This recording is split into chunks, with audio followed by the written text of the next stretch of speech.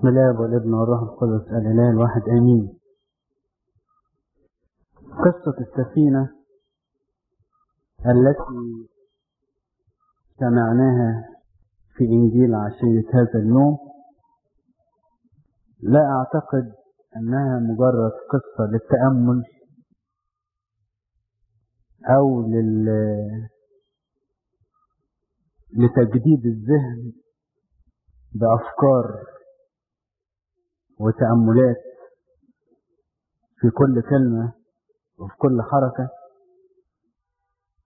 على أساس أن هي قصة فيها انفعال شديد، ولكن قصة السفينة في الواقع هي قصة حياة كل مسيحي أولا. ثانيا هي قصة حياة الكنيسة كلها. لذلك عندما يبدأ ربنا يسوع المسيح أو عندما يبدأ معلمنا مرقس الرسول في الحديث عن السفينة يقول: وللوقت ألزم تلاميذه أن يركبوا السفينة ويسيروا أمامه إلى العبر. وللوقت ألزم التلاميذ أن يركبوا السفينة ويمشوا قدامه ويسيروا أمامه. فقصة السفينة فيها إلزام، يعني لو واحد مش عاوز يركب بيقول له اركب غصب عنك. فركوب السفينة فيها إلزام. لازم المسيح يركب السفينة، هو يسوع بيقول له كده، وبعدين يسيروا أمامه. هو مش بيركبهم السفينة ويسيبهم كده، بيركبهم السفينة ويقول لهم تمشوا قدام، يلا. قالوا له عاوزين نقعد معاك على البر، احنا لسه راجعين من إشباع 5000 واحنا فرحانين خالص وفرحانين بيك، عاوزين نقعد معاك. وللوقت فورا ألزمهم أن يركبوا السفينة. ألزمهم، وأنا بتك على كلمة ألزمهم لأن إن المسيح يلزم يعني معناه أصبح مش موضوع اختياري، ده فيه إلزام. محدش يقدر يعصي أمر المسيح ويبقى تلميذ.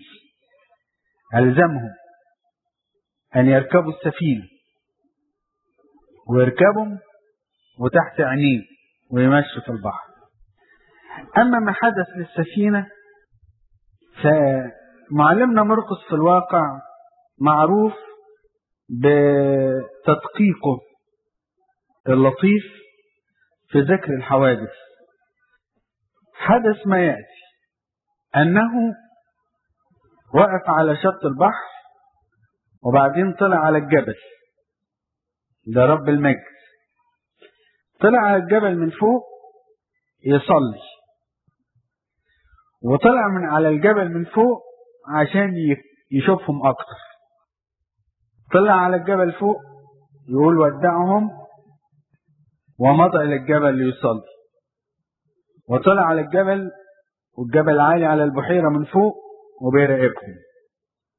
وحدث ما يأتي هو ربنا يسوع المسيح خالق الكون، هو اللي هيج الريح. فابتدت السفينة تتأرجح شمال ويمين، وابتدوا يتعذبوا في التجديف. فهو اللي هيج الريح ضدهم، هو اللي ألزمهم بركوب السفينة، وهو اللي هيج الريح بقت ريح مضادة. وهو بعد كده كان بيصلي، وبعد كده نزل ومشي على المية في ريحهم. وأكثر من هذا وأراد أن يتجاوزهم، يعني كمان مش شافهم في المركب والمركب بتتأرجح شمال ويمين، لكن تعمد أيضا إن هو يتجاوزهم، مركب كده وده مشي على سور. فلما رأوه صرخوا، وده يوري حالة الانفعال إن هم كانوا فيه. وبعدين قال لهم أنا هو لا تخاف. كلمة كانت جميلة. ولما صعد إلى السفينة هدأت الأمواج وكل شيء انتهى. فبهتوا جدا لأنهم لم يعرفوا المسيح جيدا من الخمس خبزات والسمكتين كما يقول معلمنا مارمرقس، لأن قلوبهم كانت غليظة. فلما عبروا إلى العبر، أما طلعوا على البر خلاص وإلى شاطئ جنيسارت وأرسوا وخلاص استريحوا، يقول لك ولما خرجوا من السفينة عرفوه للوقت. يا ساتر، لغاية دلوقتي ما كانوش عارفين المسيح. تلاميذ لما خرجوا من السفينة عرفوه للوقت. ممكن يكون ان هم كانوا في حالة ذهول، وان التجربة كانت فوق احتمالهم فاضطربوا. لكن هل الواحد يعني يوصل لدرجة الذهول ان هو ينسى اللي قدامه؟ ده مين؟ ده هم عرفوه ودخلوه في السفينة. ثم ان بعد كده، بعد ما عرفوه ازاي؟ عرفوه حاجة تانية.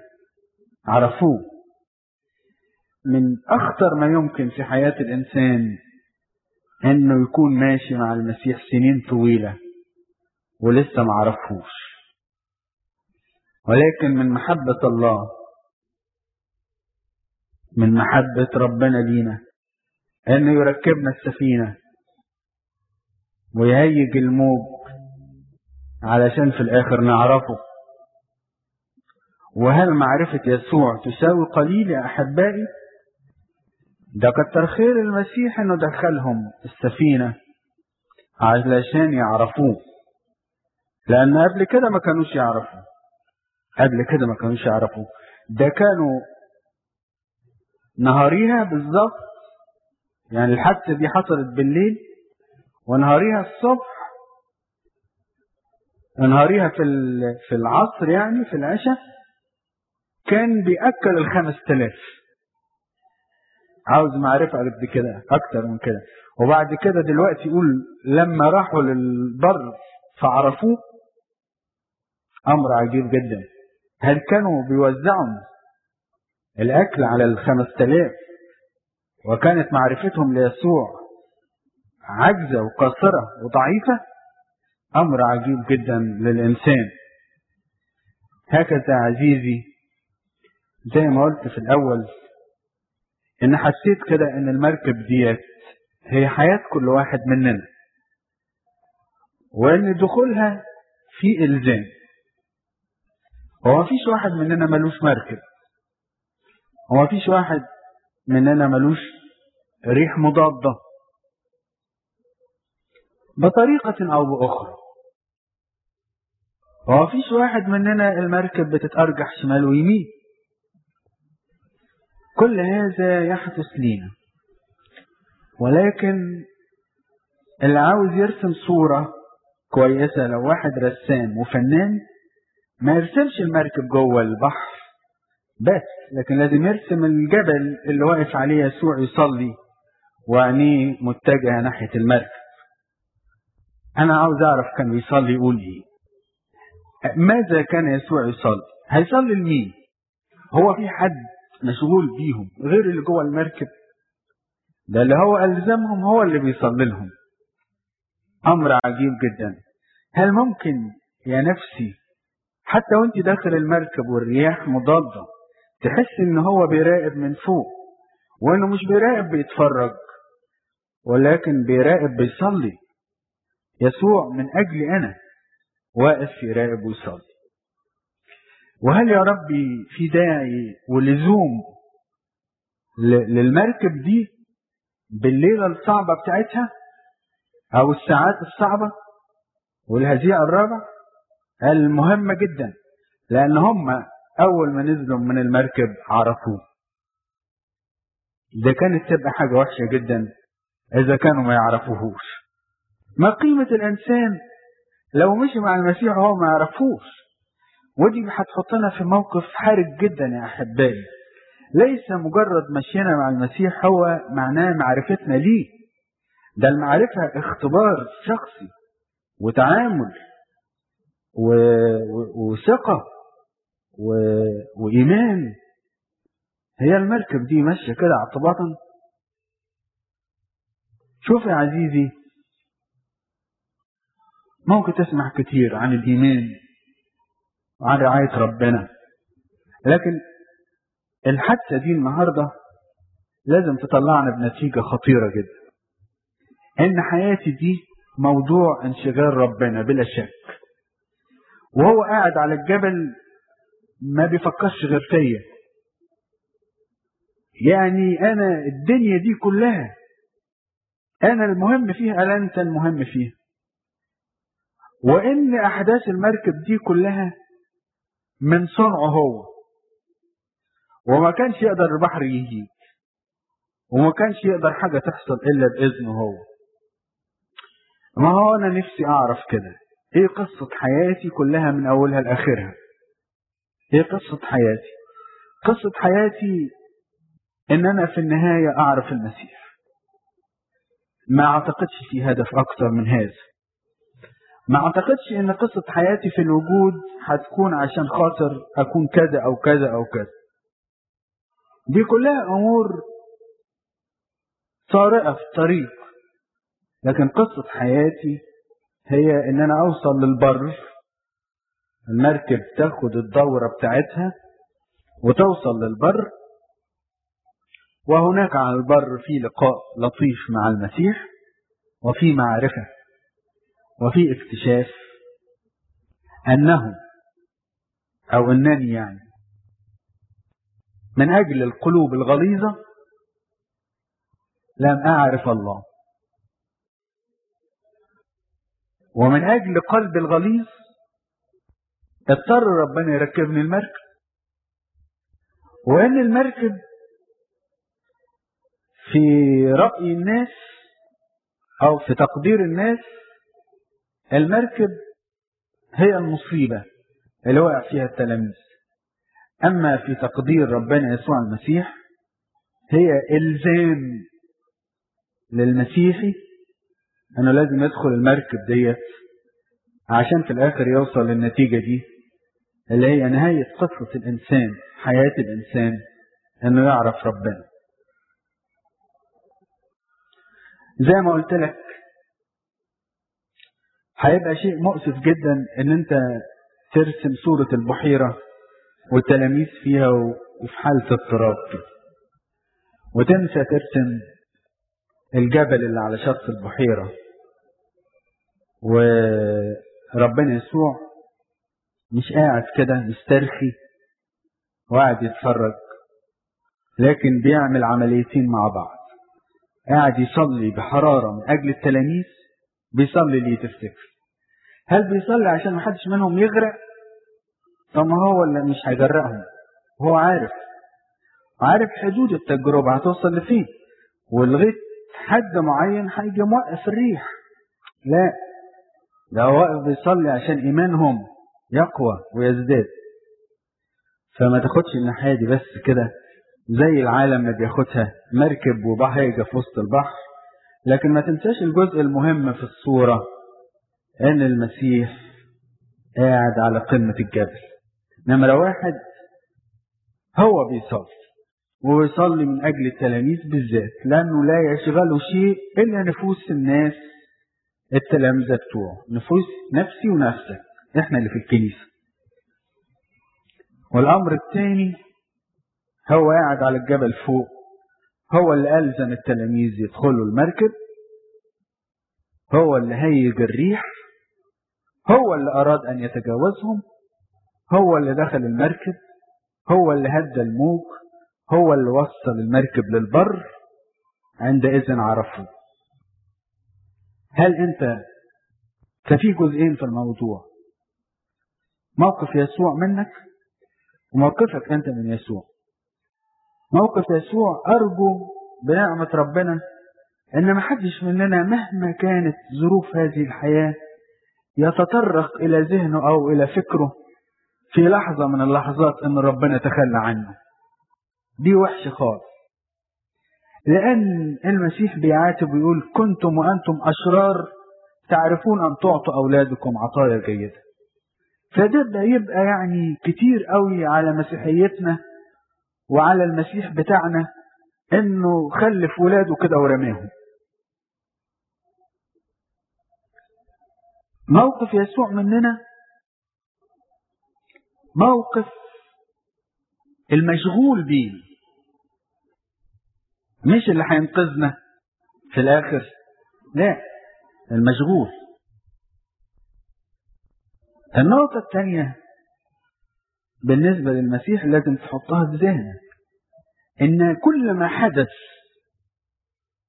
في رحلة السفينة من ساعة ما ألزم التلاميذ كلها السبب فيها هو المسيح، وأن المسيح قصد خطير جدا ان هو في الآخر يعرفه.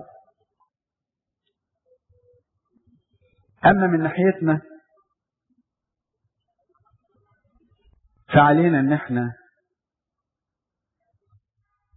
اقول ايه، نشكر ربنا ان هو يلزمنا ان احنا ندخل المركب، لازم نشكره طبعا، ولا نقول الحمد لله عدت على خير؟ لا، لازم اشكره انه دخلني المركب، لانه لو ما دخلنيش المركب كانت خبرتي الروحية بالنسبة للمسيح اسف ان اقول زيرو، لان رغم اشباع الجموع لم يعرفوه، لكن معلمنا مارمرقس لم يذكر هذا اللفظ بالنص إلا بعد ما نزلوا المركب، ولما رجعوا للبر عرفوه. موقفي أقول له إيه؟ أنا دلوقتي كإنسان كابن للمسيح واعي لحركاته فيا وفي الكنيسة، أقول له إيه يا ربي؟ ماذا صنعت؟ أقول له كتر خيرك إن أنت ألزمتني أدخل المركب، ولا أقول له ليه بس أنت رضيت بهذا؟ إحنا يا أحبائي النهاردة لازم تتغير نظرتنا للوجود ولحياتنا والعمل المسيح فيها. شعرة واحدة من رأس الواحد تنزل بإذنه، مفيش حاجة تحدث اعتباطا، هو كله عشان ربنا يسوع نزل من السماء ومات عشان يفدينا ويخلصنا ويجعلنا أولاد ليه ويكتب أسماءنا في سفر الحياة. فمن ناحيته هذا العمل تم على يعني فوق ما ممكن يتوقعه عقل بشر، لكن من ناحية الإنسان لم يستوعب عطية الله، فبيستخدم طرق كتيرة. من ضمن الطرق دي الأساسية الإلزام بتاعه إن احنا ندخل السفينة.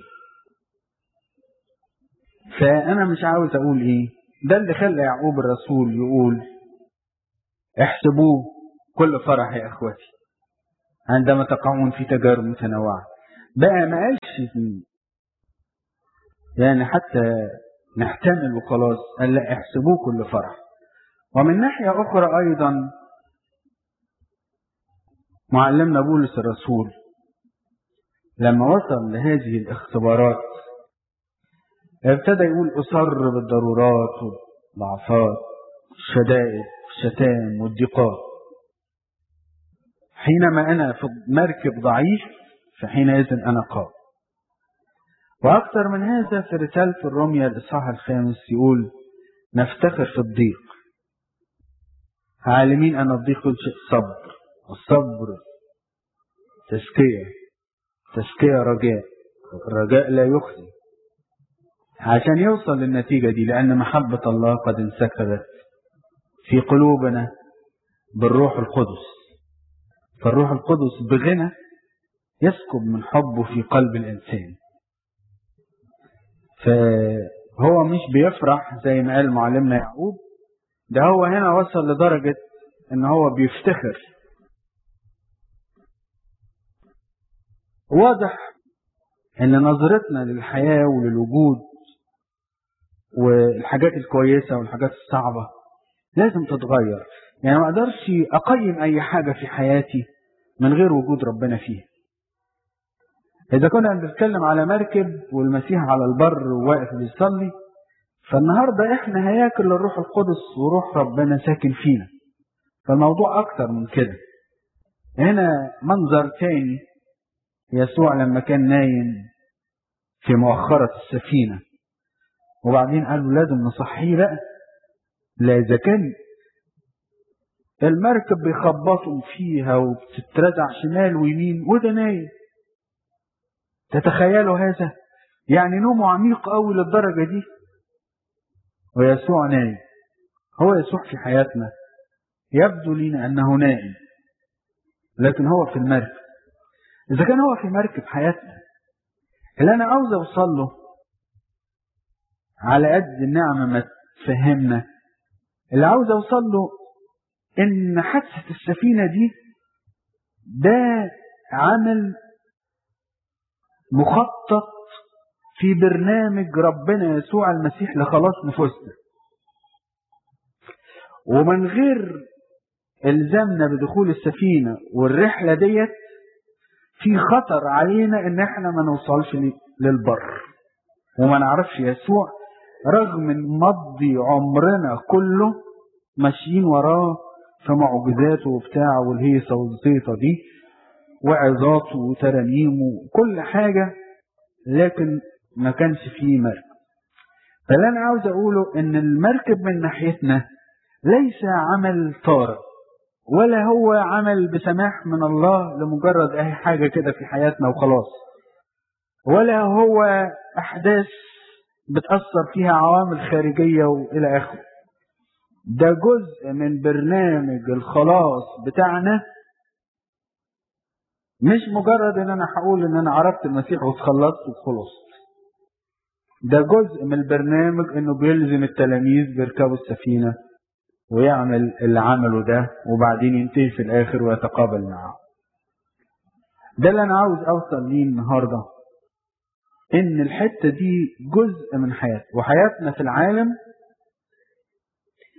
مش بتتخبط كده عشوائيا، مش ممكن ولا شعرة واحدة، ولكن الحتت الصعبة في حياتنا هي الحتت اللي فيها الزام من ربنا ان احنا ندخل السفينة، هي الحتت اللي هي يعني معناها ان عمل الله بقى اكثر وضوح في حياتنا، هي العلامة على ان الله بقى اكثر معرفة وعلاقتنا بيه اكثر وضوح وتلامسنا معاه واضح. جزء من حياتنا السفينة، وزي ما قلت لك ما تنساش يسوع اللي قاعد على الجبل من فوق واللي مرتب هذا البرنامج لخلاص حياتنا واللي قاعد يصلي. شفت حياتك بقى لذيذة ازاي؟ وشفت انت دلوقتي مطمئن جدا، وشفت خالص دلوقتي ان العملية مش ماشية عشوائيا كده، وشفت ان حياتك لها قيمة وهتنتهي نهاية لذيذة بمعرفة المسيح، معرفة عميقة. شفت كل الحاجات الجميلة دي. ايه عاوز في حياتك اكثر من ان هي تكون موضوع انشغال ربنا؟ ايه حياتك اجمل من كده؟ ايه حياتي انا تساوي الانسان التافه ان انا اكون موضوع انشغال ربنا يسوع خالق الكون كله؟ من ناحية الكنيسة اعتادوا ان هم يرسموا الكنيسة على شكل مركب، وده الطقس القبطي. القبة دي اللي في الوسط دي ده طقس بيزنطي يوناني، يعني مش طقس قبطي. طقس القبطي زي كنيسة المرقسية كده، زي كنيسة مارمينا في فليمنج، مارمينا في المنظرة، اللي هي بتبقى عاملة زي نص برميل كده، عشان تبقى لو أخدت لها منظر من فوق تبقى شكل مركب.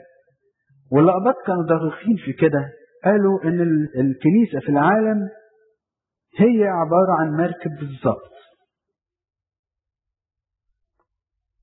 ولها منارة واحدة مش منارتين،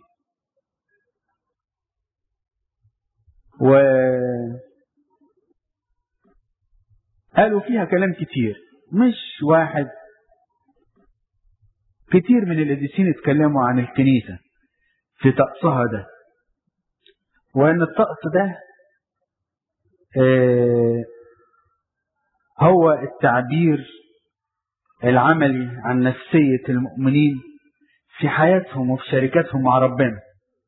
مش زي الناس ما تفتكر ان الطقس ده مجرد حاجة جامدة ملهاش معنى. كل ما يشوفوا منظر الكنيسة في شكل مركب يعرفوا انها ماشية في وسط بحر، والبحر عمره ما يبقى مضمون، مرة هايج مرة مستقر.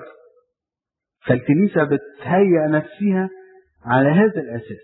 لكن نمرة واحد قبل النقطة دي إن ربنا يسوع المسيح جوه المركب، لأن الكنيسة إحنا بنسميها بيت ربنا، لأن الله بيحل فيها إيه؟ بذاته، بجسده ودمه وبروحه وبكيانه. فده اسمه بيت ربنا. وما أقدرش أقول على أي حتة جمعية مثلا أو مبنى، مثلا افرض بنيت مبنى كده وعملت صالة اجتماعات، ما أقدرش أقول عليه بيت ربنا، دي مغالطة.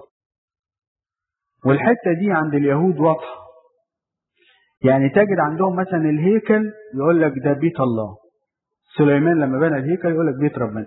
لكن اليهود عندهم معابد كتيرة، يعني كل حد كان في اسكندرية دي ولا 15 ولا 10 معابد، وفي القاهرة يسموه معبد يجتمعوا فيه الناس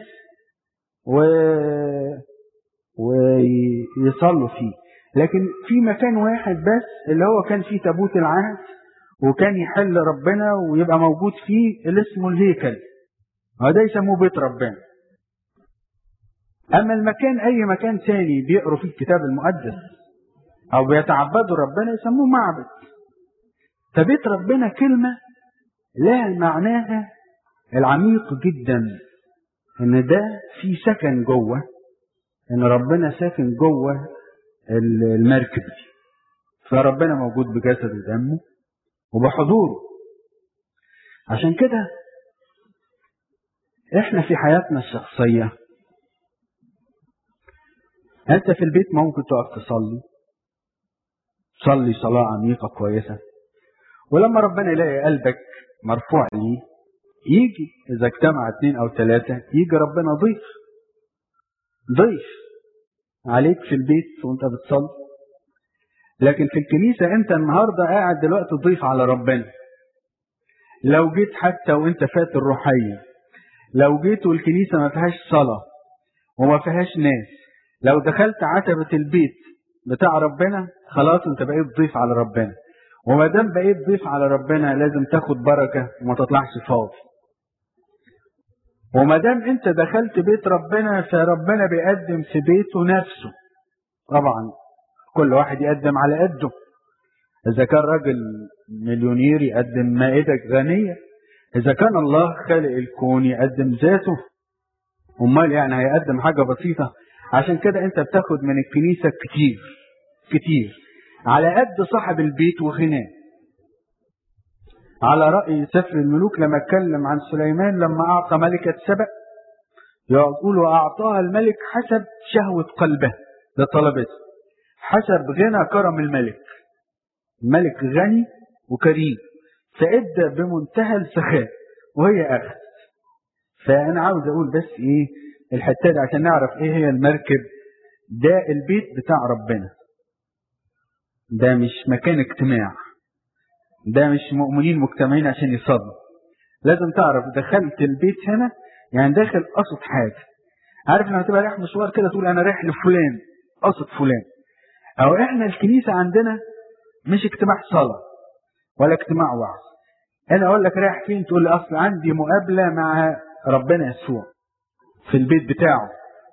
أنت تيجي ضيف هنا، هو يعطيك حسب غنى كرمه، ما يسيبكش فارغ أبدا. هو جوه المركب، الله اللي جوه المركب جوه السفينة دي. ماشية السفينة في وسط العالم، في وسط البحر، فمية من شمال ويمين، ولكن السفينة محفوظة باللي جواها. فالكنيسة 20 قرن محفوظة مش بكفاءة أشخاص فيها، لكن بالمسيح اللي هو قائم فيها، وبأسرار الكنيسة بتاعته اللي هي تعبير عن حلوله ووجوده بطرق مختلفة فيه. الناس اللي جوه المركب دي اللي هو احنا لازم يكونوا أنظارهم شاخصة للي جوه السفينة، لربان السفينة، للمسيح. ايه رأيك السفينة دي هتوصل للبر بسلام ولا مش هتوصل؟ 100% واصلة. ليه؟ لأن الربان بتاعها هو رب المجد. عشان كده ليس مجرد تمسك أو مجرد تعصب أو شيء من هذه الأمور، لكن خطة الكنيسة في طقوسها وفي تقاليدها وفي أسرارها وفي ترتيبها وفي صلواتها هو البرنامج المضمون 100% إن يسوع يوصلك بالسلامة للبر. والذين استقوا شركتهم مع ربنا وعلاقتهم مع الله من خلال الكنيسة وصلوا بسلام بنعمة ربنا. واللي هم بره الكنيسة فيهم مجازفة يوصلوا ما يوصلوا، لأن الله عمل الكنيسة لأن هو جواها السفينة اللي ماشية في وسط البحر بتاع العالم. والسفينة لها منارة أو القلع ده رمز للصليب، لأن السفينة بتعبر محيط هذا العالم الصاخب بقوة الصليب اللي هو المنارة العالية بتاعتها.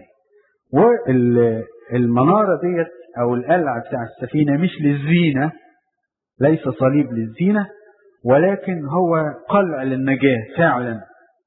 لأن أول السفينة ما تفرد قلوعها وتتمسك بالصليب ربنا يسوع المسيح، تستطيع بمنتهى القوة أن تعبر محيط هذا العالم الضخم، لأن هي فرد القلوع بتاعتها اللي هو الصليب. ولكن إذا انكسر هذا الصليب أو ما كانش موجود أو ما كانش واضح في ملامح حياة المؤمنين، فكيف تستطيع أن تسير السفينة في وسط هذا العالم؟ فأصبح شرط أساسي لسير السفينة أن يكون لها قلع ويكون ليها صليب اللي هو المنارة بتاعتها اللي هي بتجوز به بحر هذا العالم. ومن صفات السفينة ديت اللي هي الكنيسة إن هي في بحر، والبحر معناه عدم استقرار. اسأل الناس اللي بيشتغلوا في البحر، مفيش استقرار. فالمؤمنين مطمئنين جوه السفينة، ولو ان السفينة منظرها عمالة تتأرجح شمال ويمين، فهي غريبة. واضح خالص ان المركب مش مكانها الإقامة في البحر. وإذا سألت ناس من اللي ساكنين في المركب قلت لهم إيه قصة حياتكم، وقولوا لك إحنا بادئين من الحتة الفلانية وهدفنا نوصل هنا. الناس ركاب السفينة عمر الهدف ما يتوه عن عينيهم، عمر ما يقولوا لك كده الله إحنا ناسيين خلينا جوه المركب.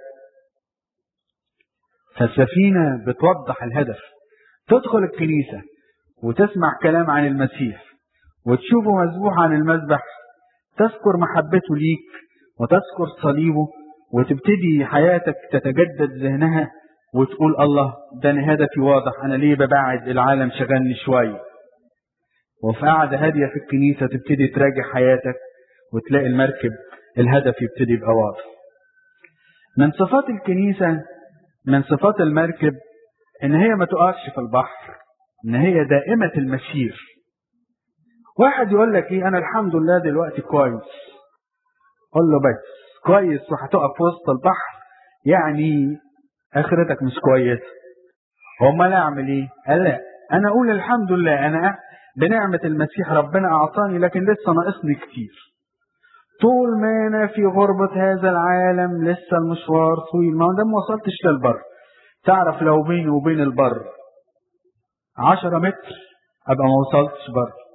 تعرف لو أنا كنت مشيت عبرت محيط كبير وفاضل كيلو واحد أوصل البر، في خطر على السفينة برضه. ده شعور الكنيسة. الكنيسة ما تطمئنش أبدا إلا لما توصل البر بسلام. يسوع ربنا هو في السفينة، احنا ماسكين فيها، هي توصل بنعمة ربنا، ومش ممكن تضل طريقها لأن الربان بتاعها عارف السر، لكن لازم نبقى في سير مستمر. دي نقطة مهمة، إن ما نوقفش في السكة. حياتك الروحية تنمو، يعني مثلا قرايتك في الكتاب المقدس تنمو، صلاتك تنمو، محبتك للناس تنمو، اعترافاتك تنمو، محبتك للمسيح تنمو، محبتك للصليب تنمو. يبقى انت حياتك فيها كده حركة ونمو باستمرار. اخيرا المركب ديت رغم انها بتعبر العالم لكنها حذرة جدا ان مية البحر ما تخشش جواها. مية البحر ما تخشش جواها، تمشي فيها لكن ما تخشش جواها. قلبك ده ما يخشش فيه محبة العالم، ودي من الحاجات الخروم اللي ابتدت تخش في العصر ده في حياة الكنيسة وتخش جواها. الموضوع جد خطير، لأن خروم صغيرة قادرة أن تغرق السفينة كلها. خروم صغيرة. الكنيسة عاوزة مراجعة كبيرة خالص، يعني لازم الحاجات بتاع العالم تتنها بره العالم. الكنيسة سفينة ماشية في العالم، الكنيسة لها هدف، الكنيسة في حركة مستمرة، الكنيسة فردة إلوحها فردة الصليب ومتجهة للهدف بسلام. فهو ده الإلزام اللي عمله ربنا بالنسبة لينا كأفراد أو بالنسبة لينا كمجموعة، وديت التأكيدات والطمأنينات اللي اداها لنا ربنا، ان هو جوه السفينة وان هو واقف بيصلي وبراقب حركاتها. لإلهنا المجد الدائم أبدين.